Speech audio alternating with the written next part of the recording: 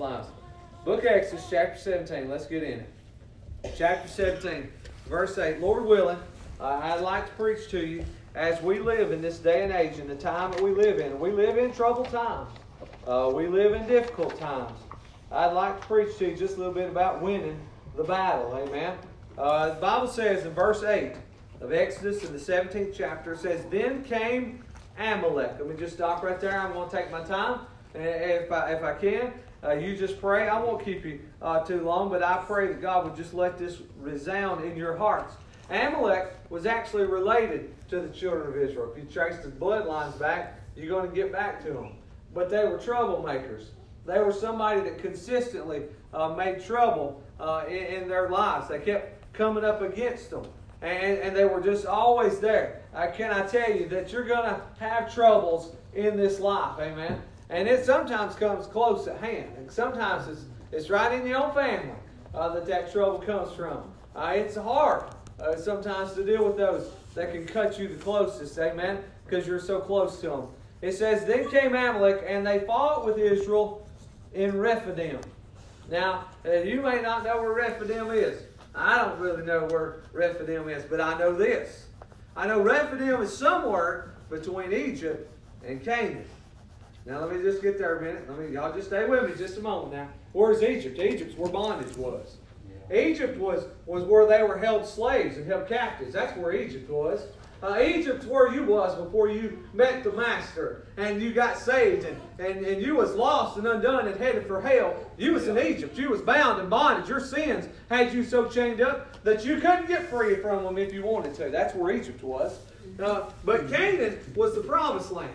God had said to them long ago, this will be your home. You'll live in houses that you didn't build. You'll drink out of wells that you didn't dig. You'll be blessed beyond measure. We're headed to a heavenly home. If you've got the Lord Jesus Christ as your Savior, you're going to a place called heaven. Amen. That's Canaan. That's the promised land. That's where we're headed. Somewhere between bondage and heaven is where they was at. They was in a place called Rephidim. I'll say this. That's probably where you're at right now. Amen. If you've been saved by God's marvelous grace, you're between bondage and heaven. Amen. Now notice what happened.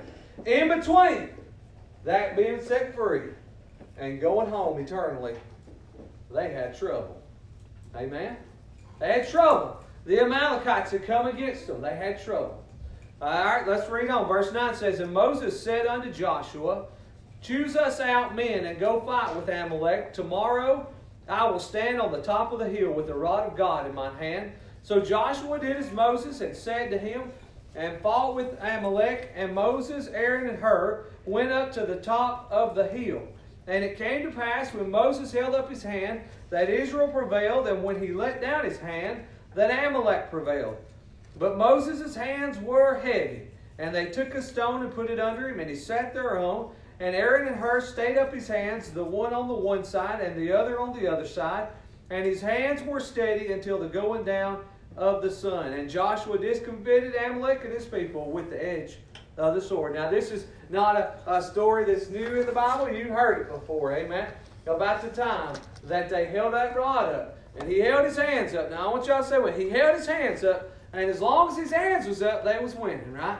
Well, when those hands began to droop, and they just got heavy and they just got tired, those hands would begin to come down. And when that would happen, then they would begin to lose the battle. Now here's the picture that the Lord gave me from this scripture. We are the church, amen. God put us together for a reason. He bound us up for a special reason, and y'all testified about those things. I don't know why God does the way He does. I don't know what He's doing, but He knows what He's doing. But I'm thankful to be a part of it. There's such a love to be in His people, amen. But there's some battles that we're going to face. I'm telling you this, if this number continues to rise, and people begin to keep coming in the doors, and people keep coming to the altar, and souls keep getting saved, the devil's not going to like it very much. Amen. And he's going to fight, church, against us. Amen. He's going to stand against you and your home. He's going to stand against your fans. He's going to fight against us. That's what's going to happen. Amen. It will happen. The Amalekites were just, as the preacher preached, one of the messages we heard was just like a thorn in the side, amen. That's what's going to happen. The devil's going to fight against us. And so here, let's see what happened. It says, first it said, and Moses said unto Joshua. Now Joshua's got his own book. If you turn a couple pages, don't turn there, but if you do turn there, you know he's got his own book in the Bible. Joshua was a pretty powerful leader of God. This is the first time that we hear Joshua's name in the Scriptures. I hadn't heard about him before now. But here's something that's what I'm telling you. Now listen to me. Here's what was going on. So if you picture the children of Israel as our church is, amen, as we are, they had a leader. They had somebody that the other people looked to lead them and to guide them. That was Moses' job. God called him to do that job. We have to have people that lead the direction, amen. I'm telling you right now, you say, well, you're just going to preach on yourself. I'd rather it wasn't me. Amen. I run from the call. I didn't want to be a preacher, and I definitely didn't want to be a pastor. And I'm telling you, just as when God called us to come here, well, we had a hard time with it. Not because we didn't like you or we didn't love you. Well, we just had a hard time thinking, God, just why put us back in that position again? Why not just let us rest a little while? Amen. You know, see, y'all know y'all ain't amen to me, but I know y'all know what I'm talking about. Y'all like to rest. Amen. Y'all sitting on them padded seats. Y'all like to rest. I know what it's like. Amen. We like comfort. Yeah. Amen. But God called somebody. He called Moses here to be somebody who would stand in front of them and say there's something worth fighting for. Amen. Yeah. Listen, the Bible says that he said, hey, Joshua. Now, Joshua hadn't showed up. We don't even know what he was or wasn't doing at that time. But apparently, he had begun to show that he had some promise, right? He began to show that there was something in him that could maybe lead other people. Maybe he had been appointed to a high position, and he had done well with that position. Can I tell you today that God is looking for some Joshuas? Amen. God's looking for some people among us who might stand and fight the good fight. Amen. Now listen, there was already Moses. He was already there, but Moses couldn't go down and fight that fight and stand on the mountain at the same time. Are y'all hearing me? He couldn't do both jobs. He couldn't stand and hold his arms up and hold up the rod of God and point people to God and say, look, here is where our help comes from. He couldn't do that and get down and fight the fight in the valley. Are y'all with me? And y'all ain't real excited about it. Amen. I'm just going to preach the truth anyway. God needs some Joshuas. God needs somebody to step up and say, I'll go a little farther. Now, I want you to know God's already doing that here. I'm just going to give you what God gave me. And that's all I'm doing is just lay it out here for you. God gives us a Sunday school teacher. Amen. Right. Yeah. I don't know if he knows he's gifted at it or not. I don't know what he knows. Amen. I believe God will fill him up. Yeah. Amen. Amen. God gives some young preachers. Yeah. Amen. God has given some people that might stand and fight the good fight. Right. Got another young Sunday school teacher in the back. God filling her up. Praise the Lord. Listen, can I tell you that God is calling some people? This ain't about what Moses wanted, but God put the right person in the right place at the right time to do the job that needed to be done so that the good battle could be won. Yeah. Amen. Are y'all with me today? God is calling some of us to stand up. Now, he didn't just choose Joshua. He said, hey, Joshua, choose us some men that might go fight the fight. So now here goes a little bit further. God selected somebody to be their leader, Moses, to stand and point them and say, God is our deliverer, but I need some other people to get down there in the trenches. And so then there was a leader that kind of stood up, Joshua among them. But then there were others who fought beside him. Are you hearing me this morning? God has got a place for you in this church. Amen. God has a place for you. And I'm not just talking about this building. I'm talking about in His church. Yeah. Amen. We just talked about how in the Chinese world, how every one of them has taken upon themselves that they will be the light. And what's happening is that light is spreading from one soul to another soul to another soul. And they're growing by the millions. Praise the Lord. We're lucky to see 2 get saved. We rejoice, and I rejoice when 2 get saved. But the reality is that there's a greater battle here. Now, stay with me. So let's continue the picture. So there's some people here that God has chosen to fight this fight, and they must fight it. But see, here's the problem is a lot of times that there are people looking to that man and not looking to God. Yeah. Notice it said the rod of God. It didn't say the rod of Moses or the rod of Aaron, which it does in other places in the Scripture. It's called the rod of Aaron multiple times. But right here in the Scripture, this wasn't about Aaron. And this wasn't about Moses. It was about God. Now think about this just for a moment. Think about this. He's got this big old staff. And as long as he's holding this staff up, they're being victorious. That sounds like a mighty staff to me, right? Think about it. As long as we take this staff and we hold it up, we're victorious.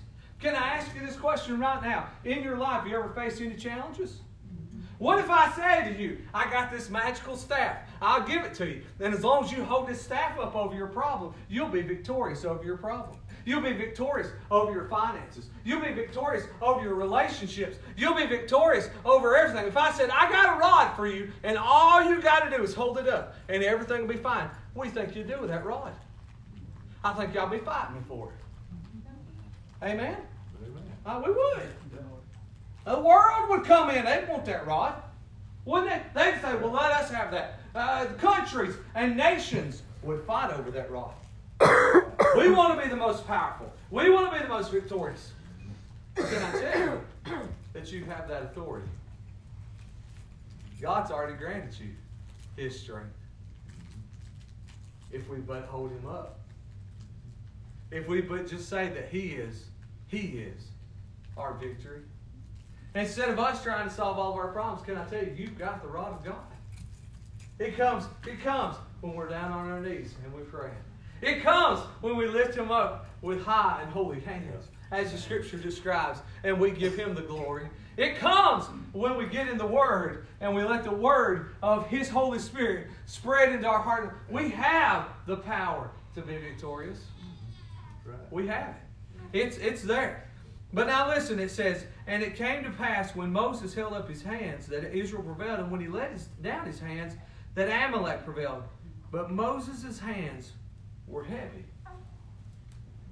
Can I tell you this, that if you don't hold each other's hands up, oh, it gets heavy. I can remember when I was a younger man, and I was still in school, I was in the band, and we'd do these warm-up, we'd do these arm circle things. Oh, y'all know arm circles? Anybody ever had to do that PE or anything? Mm-hmm. All right, let's just hold them there. Let's just hold them there. Just hold them up a little while. Yeah. And that just seemed like forever and ever we go. Think about this now. You know what happens?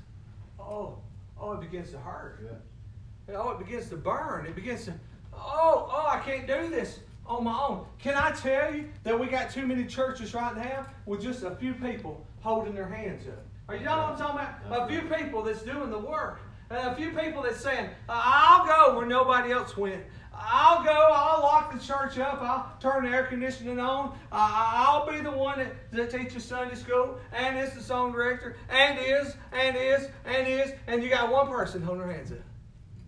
Are y'all with me? And all those hands begin to get heavy. Oh, they begin to hurt. And oh, you get tired. Can I tell you, the pastor, and I'm not just talking about me, I'm just talking about what God does. Oh, the pastor gets tired, don't he, Sister Burl? Mm-hmm. Don't the pastor just sometimes feel like, I can't hold my arms up any longer. I can't keep doing it on my own. Can I tell you, he needs you. Yeah. Now, I'm not just talking about me. I'm talking about what God has set up to a way that we can have victory. Mm-hmm. Sometimes he needs you. The Bible says that they got a rock. And now hear me now. They got a rock. And they said, sit down here, Moses, on this rock. Just sit down here on it. Sit down and rest at least half your body. I know that's tiresome, and I know your arms are heavy, but sit down. The Bible says that there is but one chief cornerstone, and his name is Jesus Christ. Can I tell you that he's given us a rock that we might sit upon? He's given us a rock that we can lean on when we get tired. He's given us a rock that we can go to when we're broken, when we're hurting, when we don't have nowhere to go. There's a rock, and his name is Jesus. And you can rest on him this morning. You can sit down just and rest a little while. Yeah. but you can't let your hands down. Now hear me. There's still a work to be done. You can't let your hands down. You can't give up in this fight. You can't let go of what he's doing and what he's got going on.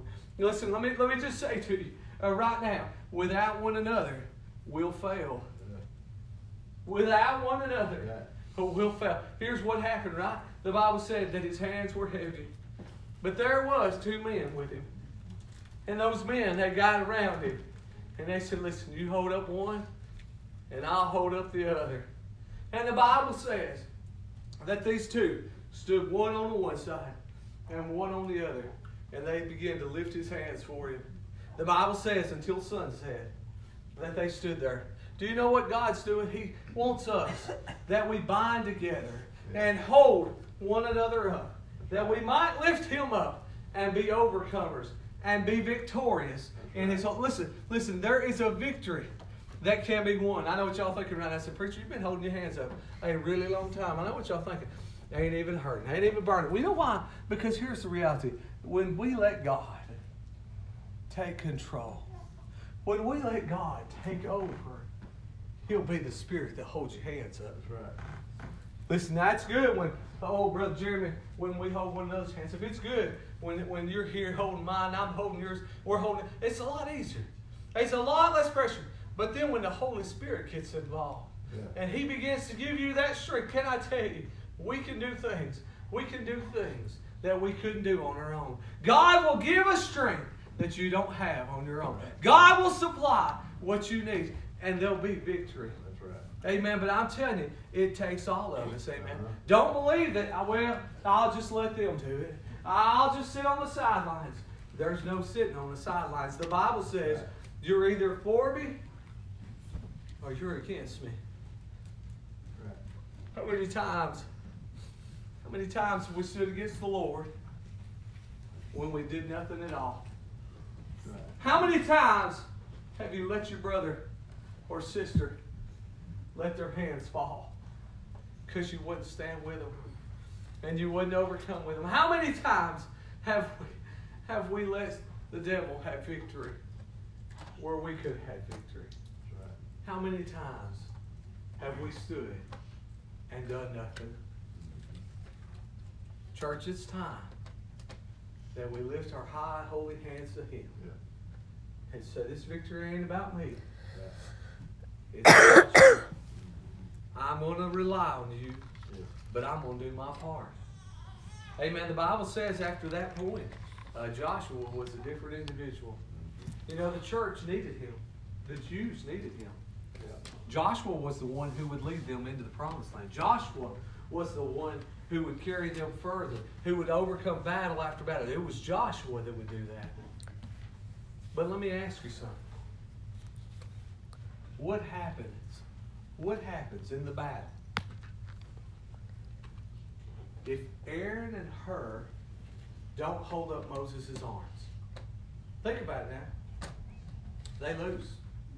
Are y'all with me? They lose.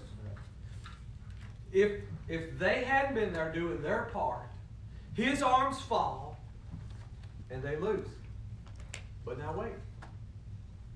Joshua's out there on the battlefield. Joshua's on the battlefield with other people. Well, if they lose, the only way they lose is if they are killed. Stay with me. If Aaron and Hur don't do their part and help hold up the arms of Moses, if Moses don't do his part and lift up the rod of God, if neither of them do their part, then Joshua is destroyed on the field of battle. Church, I want to tell you what happens.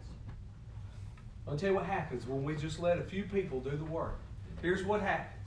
When just a few people do the work and we don't get involved, here's what happens. What happens is they get tired and they get weary. But even worse than that, they get defeated. They get defeated. I'm telling you, we sat in that association Saturday, and there's a church. There's a church. Had nobody there. Had no church leader. They have no pastor. They're about to be no more. We have one in our association. This ain't somewhere far off, y'all. We have one in our association at any moment. Could be open. Got a pastor, his wife, another preacher and his wife, and maybe one deacon, maybe 5 people that show up. Here's what's going to happen. The people that have been there are destroyed. They're broken. They're dejected. They're downtrodden. And now they can't go on and lead any further. How many more souls could have been saved in those churches? Are y'all with me? How many more people could have found Jesus in those churches?